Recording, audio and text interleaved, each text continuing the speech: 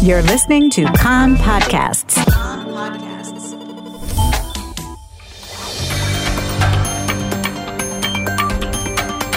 You are listening to the English language news of Kan, the Israeli Public Broadcasting Corporation. Good afternoon. It's 2 p.m. in Israel, Tuesday, March the 16th, 2021. This is Nomi Segal with the top news at this hour. While infection levels continue to drop, a double coronavirus tragedy at Hillel Yafe Hospital. A 23-year-old pregnant woman hospitalized with coronavirus has died. She gave birth several weeks ago and her condition deteriorated. The infant is in good condition. 10 days earlier, the woman's 31-year-old sister, who was also infected with coronavirus, died after giving birth. Both women were not vaccinated for coronavirus. The head of the Public Health Services in the Health Ministry, Dr. Sharon Alroy-Price, says that the coronavirus pandemic is not behind us and the infection is still here. Speaking on Kan Radio, she said that about 80% of the people hospitalized with coronavirus are not vaccinated. Israel has so far paid 2.6 billion shekels for the coronavirus vaccines. This according to a Treasury representative during deliberations of the Knesset Finance Committee. The committee chairman, Knesset member Moshe Gafni, convened the committee this morning to approve the transfer of a budget to the health ministry to pay for the vaccination campaign. According to Health Ministry data released this morning, some 2,000 new coronavirus cases were diagnosed yesterday out of some 86,100 tests that were conducted, for a positive test result rate of 2.4%.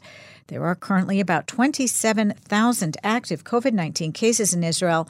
602 people are hospitalized in serious condition, 211 of them on ventilators. Since the start of the coronavirus outbreak in Israel, 6,037 people have died from COVID-19 related causes. 5.2 million Israelis have received the coronavirus shot. Nearly 4.3 million of them have received both jabs of the vaccine. The Central Elections Committee is opening a telephone hotline for people with coronavirus to register for shuttle transportation to and from the specially designated polling sites on Election Day next Tuesday. Only those who are listed with the Health Ministry as being positive for coronavirus can sign up. People who are in mandatory quarantine because of exposure will be able to, or travel, will be able to vote at drive-through polling sites and will be required to sign a written declaration that they are in isolation. A Kan reporter says it is possible that shuttle services will also be offered to people in quarantine who do not have a car. The list of designated voting sites will be published in the coming day on the Central Elections Committee website. The government has approved a further easing of restrictions on employers and workers in light of the drop of infection levels and rise in vaccination rates. From Thursday, it will be permitted to reopen workplace gyms, sit in cafeterias, and attend professional conferences with presentation of the Green Pass and in line with Purple Badge regulations.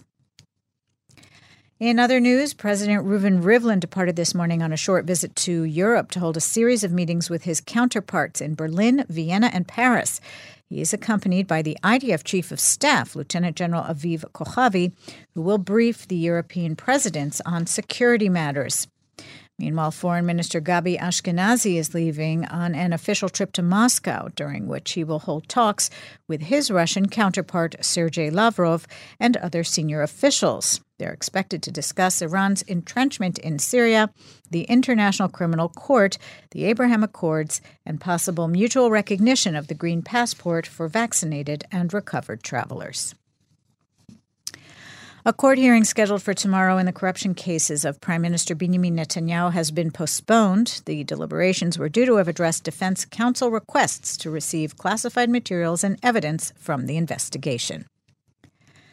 IDF forces overnight thwarted a terror attack near the settlement Bet El in the Binyamin region. They opened fire on Palestinians who threw firebombs at homes in the community. The force, which had set up an ambush for the territory, struck two of the assailants. There were no Israeli injuries. At Bronco Weiss School in Ramleh, a 16-year-old youth was stabbed and moderately hurt during a brawl among students. One suspect was detained.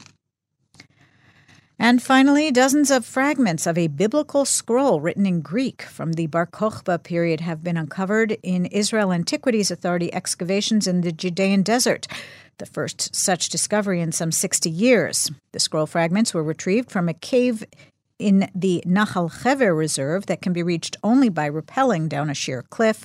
In addition to the fragments, the excavation efforts uncovered additional extraordinary finds from various periods, including a cache of rare coins from the days of Bar Kokhba, a 6,000-year-old skeleton of a child wrapped in a cloth and mummified, and a large complete basket dating back 10,500 years, likely the oldest in the world.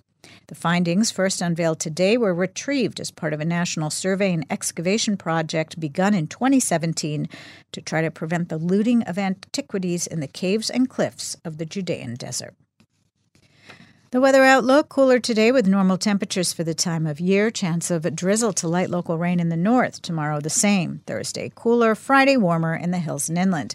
The maximum temperatures in the main centers: Jerusalem 17, Tel Aviv 21, Haifa 17, Beersheba 23, and in Eilat going up to 30 degrees Celsius. That's the news from Kan Reka, the Israeli Public Broadcasting Corporation. Join us at 8 p.m. Israel time for our one-hour news program. You can tune in at 101.3 FM, the Kan website, Spotify, and the Kan English Facebook page.